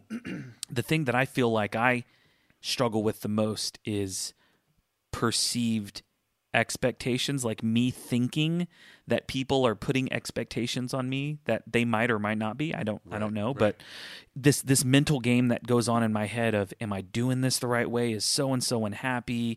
You know, how are they feeling about this? Are they in? Like, are they a part of it? And so all of these mental games that go along with that, and Jesus is literally, he simplified the equation for me just here over the last month. It's like, dude, all I need you to do is lead people to me. You don't have to worry about growing this thing. You don't have to worry about any of these other strategies or any. You just need to lead people to me. Oh, and by the way, you need to lead yourself to me. Like, you have to stay there with me as well. Right. And then I got this. And you're like thinking way down the road, just be here now. So that was one of the defining moments that we had as a church as well. as part of kind of getting ready to go out of the house again and into a more public space, we read an article by Ed Stetzer, and it listed 5 different models for church planting, right? Because we were stuck on this large launch model and we didn't know how to get out. And so we read through this, and I had like the big whiteboard or, the flip chart thing that you could write on, and I'm writing on all this stuff. And I said, okay, here are the 5 models. And they were like, your large launch model, your traditional model, your missional incarnational, your house church model, or your satellite campus model. Right? Those were the 5 models that he had listed. And I said, okay, looking at the definition of all these, who are we? Like, who are we? Just not who are we trying to be? Who do we want to be? Who are we naturally? Yeah, who are we just as people? And everyone's like, oh, we're traditional people. Like, we come from traditional churches, and that's all we've ever done. And we're like, yeah, us too. I said, so let's just, and that's something my wife said. She's like, let's just be traditional then. And that article was defining for us because it said 4 or 5 families meeting in the lobby of somebody else's church with just a guitar, no sound system, and just make it as simple as possible until God grows your church. And it's not like a waiting game, but it's just being who you are. And so that's how we've been since we've been back in a public space. It's like setup time instead of 2 hours is now like 25 minutes max. And our worship is super simple. We do a few songs to kind of get into. Actually, we start out in silence. That's kind of how we do our service now, because I wanted it to all be worship focused. We don't even do announcements or anything. Yeah. And so we start out. I read a Psalms. We read a scripture, and then we have a public prayer that we put on the screen, right? And then we just spend about 3 to 5 minutes just in silence, and our kids sit in silence. Like just to align their hearts with the Lord, and God our hearts is truly with you. Right. I'm like, that's got to be a The blessing. kids are silent? What? And we teach them like different things to help keep them silent and things like that. Like close your eyes and think about this song. Yes, Jesus loves me. And what does that mean? And all this other stuff. And then we go into music and it's just good. And it's good.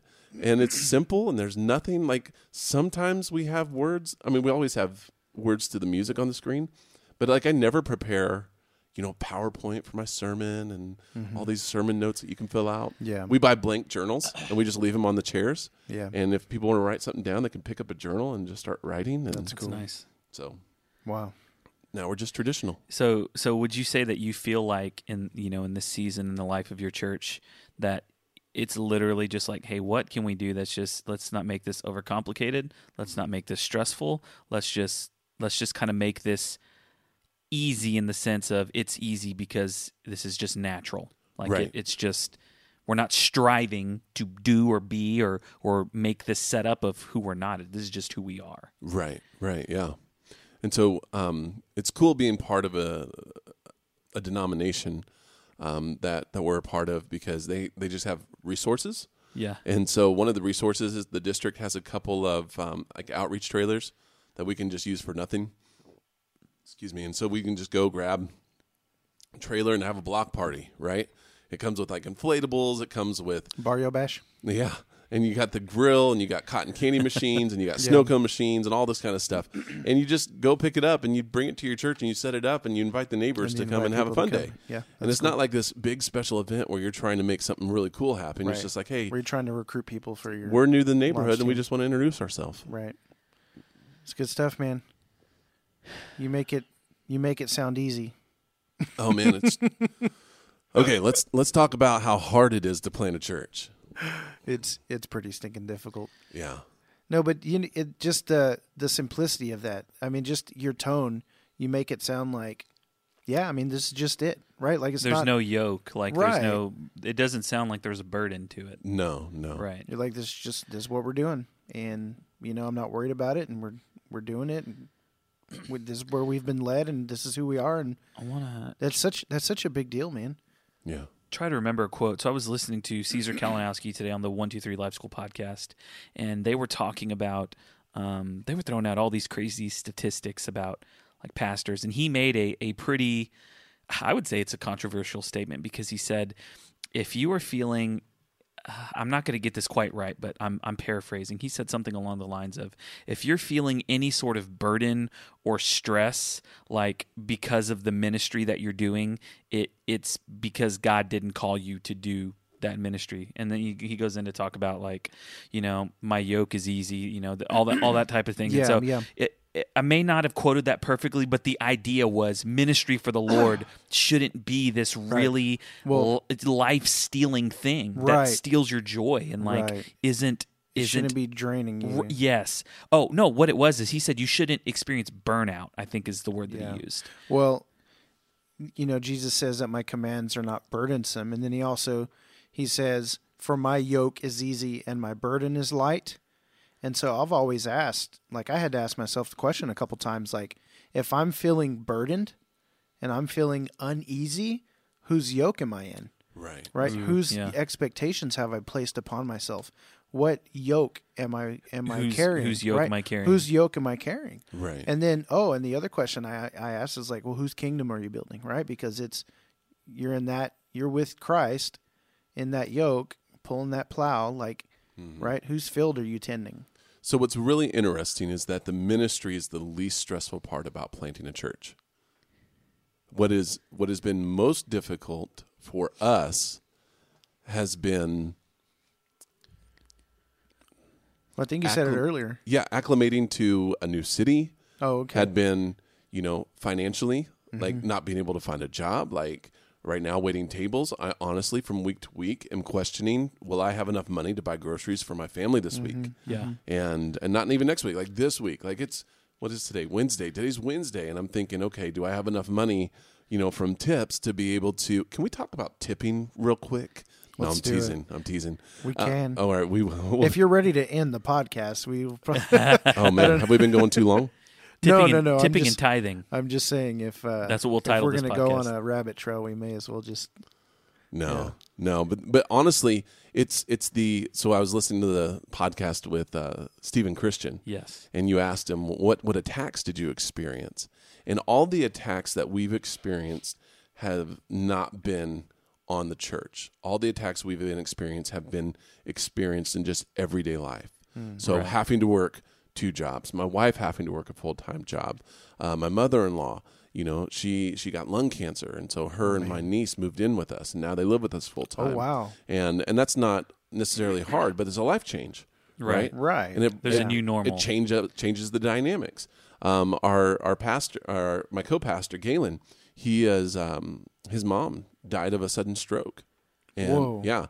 and he got a job as soon as he got here, but his job is third shift, and he's been Yikes. third shift for the last 2 years and Oh, can't my find a gosh. job outside of that. Yeah. Gosh And darn. his wife had the hardest time finding a job, and so she had to find a job that she didn't like for a long time. And then now you have a 2-income household. On top of that, just things going on with our kids and the experiences that they're having, and another family that moved in from Texas. They were in a place. They were in an apartment, and then the apartment rented out their apartment before their lease was up. And they said, all right, your lease is up at the end of next month, and so you'll need to find a new place to live. And we couldn't find them a new place to live. Gosh. Right? And so all the attacks were outside of the ministry. Yeah. And all the hardship was just in everyday life. Right. And which was another thing that I did not expect to happen. Like I thought the devil was going to attack the ministry. And I don't know if he necessarily does.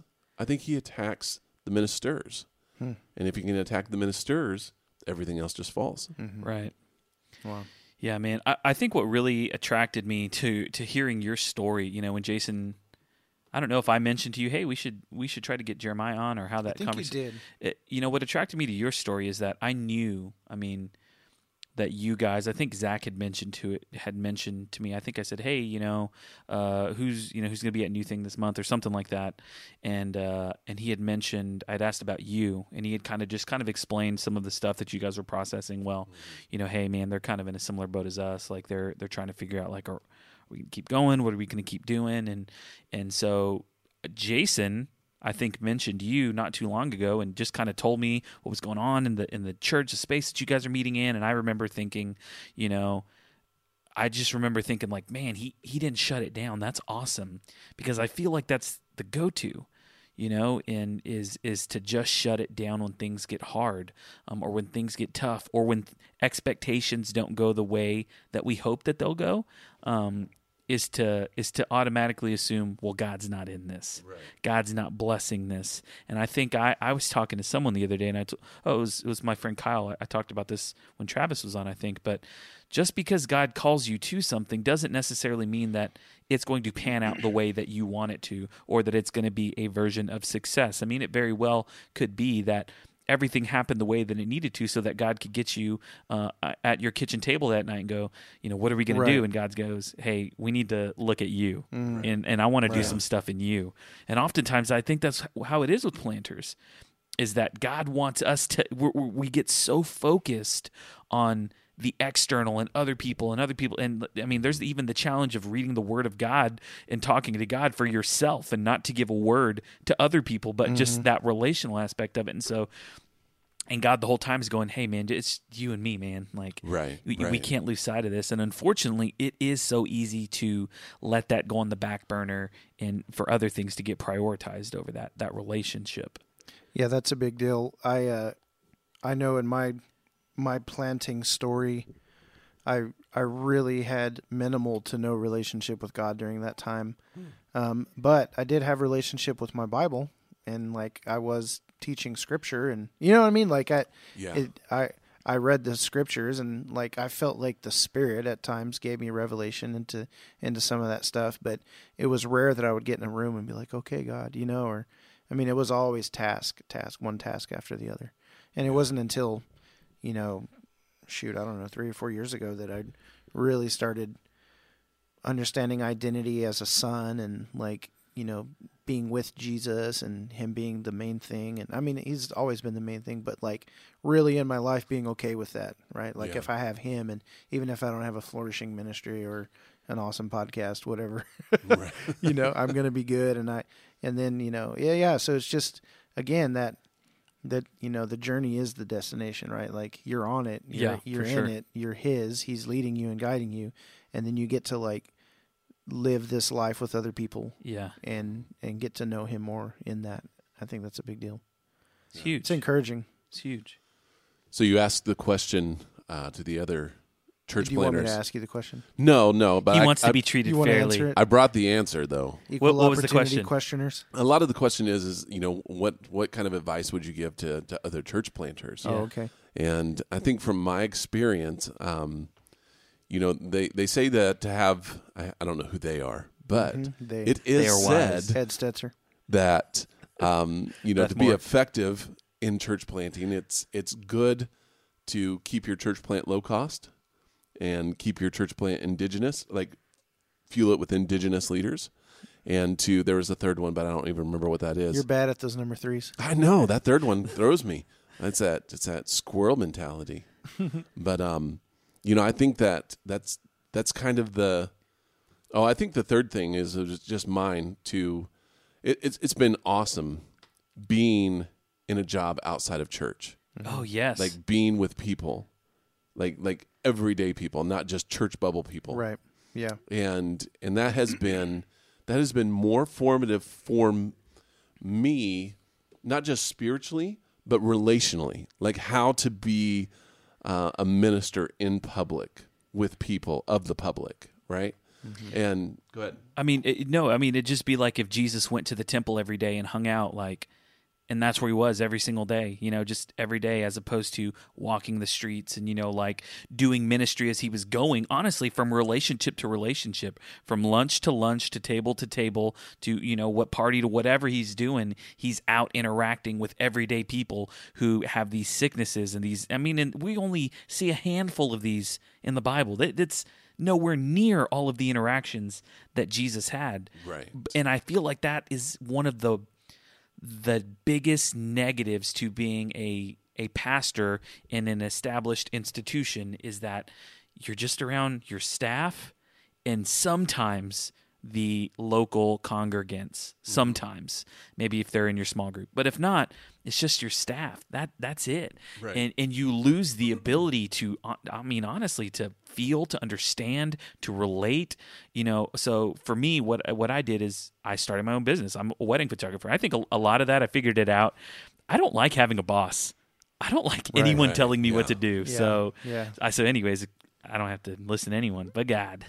So, but I get to interact with so many people. You do, yeah. So many Right. people, and it's amazing. I get to be Jesus to people while I take their photos, while I spend time with them, and it's, people may not even realize this too, but when you're taking people's orders and you're serving them or you're showing them a home, like you get to be Jesus in the flesh to them. Right. And I think being with my coworkers has been the biggest experience that I never anticipated to be so formative in my life.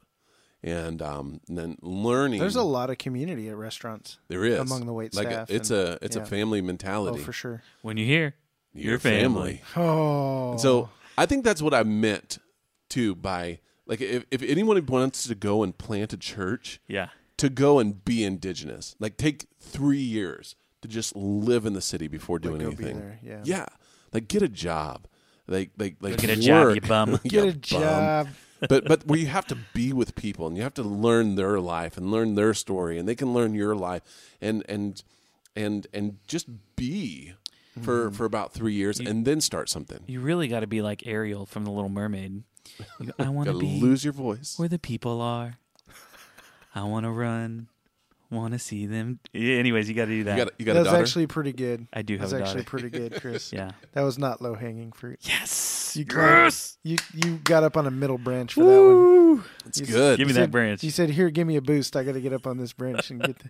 That's funny. Oh, Hey, can I man. just say this too? Yes, please. I know you and you and Zach and all these other guys, church planners in the city, have been just tremendous to be connected with. Like you guys are also part of what has helped sustain whatever God was trying to do in me and Thank through you, His man. church plant. It's because we don't have big churches, so we have time for you. Hey, you know what's crazy? So Thank you. There's a new church Thank planner in town. His name's John, and he's planting a church. So he was actually at the meetup this last week. So I get to hang out with him. Oh, and cool. so him and I actually, What's up, John? So him and I actually talked for probably another hour out in the parking lot, and it was super encouraging. He was a parachute, and they've just dropped in from Arkansas, but he said something very similar to what you just said. He said, I come from, in Arkansas, it's so competitive, and it's so, like, there's not this camaraderie between churches, and he said it's been so refreshing to come here, and every single pastor that I've met has been interested in our story, that's cared, that's asked how they can help, and so he's like, that's something that I've really loved about Wichita. So Did you invite him on the podcast? not yet, but Did you I tell will. him we have a podcast? I did. Did you introduce yourself? Chris Cerna, Salty Dogs Podcast. No, that's Living Water only Church. that's only you. That's what you do. That's what I do. He literally, one time Jason came to a fire at my house, Fireside. a fireside, and he said hi, and he knew everyone there. I knew everybody. He said, "Hey, Jason Villanueva, Salty Dogs Podcast. Hey, Jason." And I went Villanueva, around Salty the Dogs fire Podcast. and shook everyone's everybody's hand. hands. And I Jason was like- Villanueva, Salty Dogs Podcast. The only Just thing one that of would have been socials. better is if you gave them a business card. Oh, or yeah, something. inviter card. I prayed over this inviter But card. man, I love that, and you talk about this vision that you have to see this network kind of grow. I'm just excited. I'm excited to see that play out, but I'm excited to see the continued relationship of pastors. I feel like you're really connected with a lot of urban I mean, there's just this, I don't think this is common like in other cities, and I really didn't think about that until John told me about that, and even in big cities, like Wichita is such a unique place because it's not small, but it's not big. And so there's still this, like, it's not like you're in Houston and you're literally like, when you're talking about someone, they're 45 minutes away in your city. It's like, they're 10 minutes, 15 minutes down the road. Yeah. It's something that's really, really awesome that I've really grown to love the community that's being established here with pastors and staff and, Yeah, it's been anyone in ministry. It's been really easy for me to connect. I think I was in the great network, and it's like knowing people who know people, but I also have done a lot of work to build relationship myself and connect with guys and go have lunch and breakfast and that kind of stuff. And then of course I've got the media thumb, and so I'm always like, hey, if you ever need anything, let me know. And And so I think that kind of helps the relationship. But Jason finds his identity in the works he can do for people. I do. He does. I want to be helpful. He does. I'm a servant. Good Yep. for you, brother. Thanks, bro. Broham. It's the spirit of the gift. Brochacho. Spirit of the gift. A gift of the spirit. Brotus. What? I'm just saying all these different words for bro. Brochacho, broham. Brochacho, broham, brotus, Broses. bromeister. Broses came down from the mountain with the commandments. Yeah, I was going to make a White Claw joke because you said Oh, brosis, but that anyways. didn't work. That Have you was- ever had a White Claw? I haven't. Okay. I've actually looked for them because I heard that they were very popular. They're low carb. What I is a know. White Claw? It's a bro drink. It's like an like alcohol protein? It's like a seltzer. vodka. It's like a vodka seltzer, but it's low carb. yeah, Or it's got zero, like it's zero carb. And, 2 carbs, and they everybody's- taste fruity, do like they? like rotten mangoes. Oh my If you get gosh, me. Anyways, that's funny. My brother drinks this beer that's mostly water. Hmm. I think it has like 2 grams of carbs in it. Oh, Yeah. is it Michelob Ultra? No, it's lighter than that. I don't know no, what it's called. Corona Michelob Premier? tastes like. But Corona Premier? That no, stuff's good. No, but you a we beer go, guy? No. Beer. No, Never I don't do drank. that Ever. You've What? never drank? Never drank. Oh my wow. gosh. Teach me your ways. Hey, there's a story behind that, but okay, that's all right. Well, that's good. Yeah. so, but that's we good. went Yeah. camping, and my brother's sitting there sipping on this beer, and my mom's like, "You're gonna get a beer gut." And while they're making like tacos, Yeah. and right, my right. brother's like, Here's your "It bread." would take me 8 beers to equal the amount of carbs in that tortilla." Right. Yeah. And she just looks at You've the got a tortilla. good point, guy. You've got a good point. Jeremiah, thanks so much for coming on, man. Yes. My This was pleasure. hilarious. And Yeah, if- actually, if you're watching this live, you got a very unique experience because I actually am going to go cut out that. That's good. Yeah. Gonna go cut out I'm what? cutting it out. Cut what out? The awkward silence. The awkward silence. No, I want that. I'm getting rid of it. No, leave I've already it. made a decision. Jason, I'm the editor. I get full He's editor in chief. Dadgummit. have full rights to cut what I desire. if you want to hear the awkward silence, send Jason an email and let him know that you want to That's keep what it. happened before the awkward silence. I'm sparing Jeremiah. No, I appreciate that was. that. I think he was embarrassed. My Oh, gosh. lip brow sweated. Yeah, his have you- nose have you nose ever chin been was sweating. Have you ever been so embarrassed that your mustache sweated? This is what just happened. This Just is what just then. happened. Hey, Chris, ask us how many we're running. Do you really want me to ask Yeah, you? ask me. Hey, how many of you guys running? So the Salty Dogs podcast Oh, I was talking about your church. Facebook page has 400 likes. Nice. So we just hit good. 400. Yeah. Yeah. How pretty many cool, are in huh? the Salty Dogs podcast group? That's really It's the like number that 7 I care about. It's like honestly. 76. Here's what I want. I want to break 100 in that group before the year's over. Oh, you do? Yeah. Well, what is your growth strategy? My growth strategy is telling people that they need to jump in that group if you want to see some funny Christian memes. That's funny. And if you want to get salty with us. I've really appreciated that community. I actually think after we finish this episode, we should record a Facebook page and group promo to let people know About what? About the doghouse? Facebook page and Oh, the okay. doghouse. Yeah, I guess we think can we'll do do that. The doghouse. dog. And you have to go. Here, hey, no, hold on. Uh? No, not that one. Hey, I'm. You probably heard me say doghouse before, but I'm gonna say doghouse how I say it, and then I want you to mimic me the best that you can.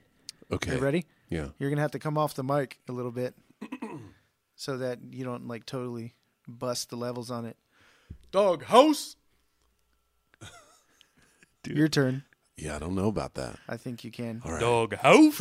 From the chest, from From the diaphragm. the diaphragm. Doghouse. That was good. It was better than yours. Was it? Can you just replace Jason? Can you just whisper in his Nobody. ear everything? As Nobody can replace As Jason. editor in chief. Awesome.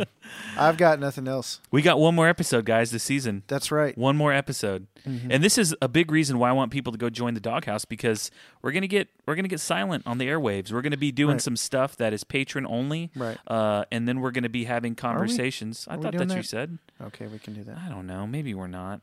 I don't know. We're going to be doing a lot of the conversations that we're going to be having are going to be had. They're going to be had in the Salty Dogs Christian podcast group, the Doghouse. So jump in there. It's good times. It's good conversation. Indeed. It's fun. Can we all do that doghouse thing together at the same time? Oh my god. And then we say, how about we say Doghouse out? That's gonna be the cheesiest thing we've ever done on the podcast. I don't know that But I can you bring want myself to. to it. You Not want cheesier than to. that too time. embarrassed. Not cheesier than that time that you and me got in the hot tub full of queso. What? On that note, All right. Oh, y'all. are we doing it? No, we're doing it. Are we? Doghouse out. I was the only one. Doghouse You gotta out. Go 1, 2, 3. Ready? 1, 2, 3. Doghouse out. Oh my gosh. I'm sorry, y'all. This is Jason, one of your co-hosts, and I just want to apologize for this this craziness. Yep. So, anyways, hope you still love us. Okay, bye. Hey, you should give a. Here's what we're gonna do. Hold on, don't interrupt me. You have to put in the tagline like that. We get really goofy on the front end of this episode because I think people like that. Okay. Like 2 people. Put your headphones back on. Oh, are we?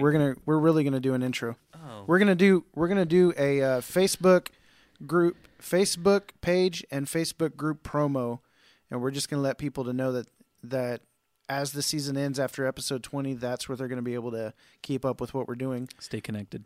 I don't want to say anything about Patreon because I don't even know that we can commit to that Okay. because that's a lot to do. So, does that sound good? Sure. Whatever you want to do. All right. What's up, Salty Dogs listeners? We just have a quick message for you. It's me and Chris here. What's up, Chris? Hey, what's up, man? Hey, guys. So we've actually done something special this season. I don't know if you've noticed, but we are doing 20 episodes instead of 18 episodes. 20 episodes. 20 episodes. We got into our Church Planner series and wanted to finish that out with a couple of other guests. And so four guys are at the end of our Church Planner discussion. But the reason we're making this message is because during our off season, we take some time off between November, December, January. We'll come back around February or March. We'll let you know. But we do take some time off. We will be trying to do some bonus content, but we're not going to be doing live. We're not going to be doing... Yeah, we're not going to be on our regular We're not going to be schedule. on our regular season, yeah. But we want to stay connected. We want you guys to keep listening. So the best way to do that is go to Facebook.com and sign in, right? Because you remember, everybody's got Facebook. For sure, yep. And then search Salty Dogs Podcast, and then like our page, and then you'll also see a search result. Oh my gosh, result. Search result. I like you, group. I like you. That's right. It's the Can I join? You can join. Yes, you can, Borat. Approve, deny. Borat, you are welcome into our group. And so Facebook and search Salty Dogs Christian Podcast Group.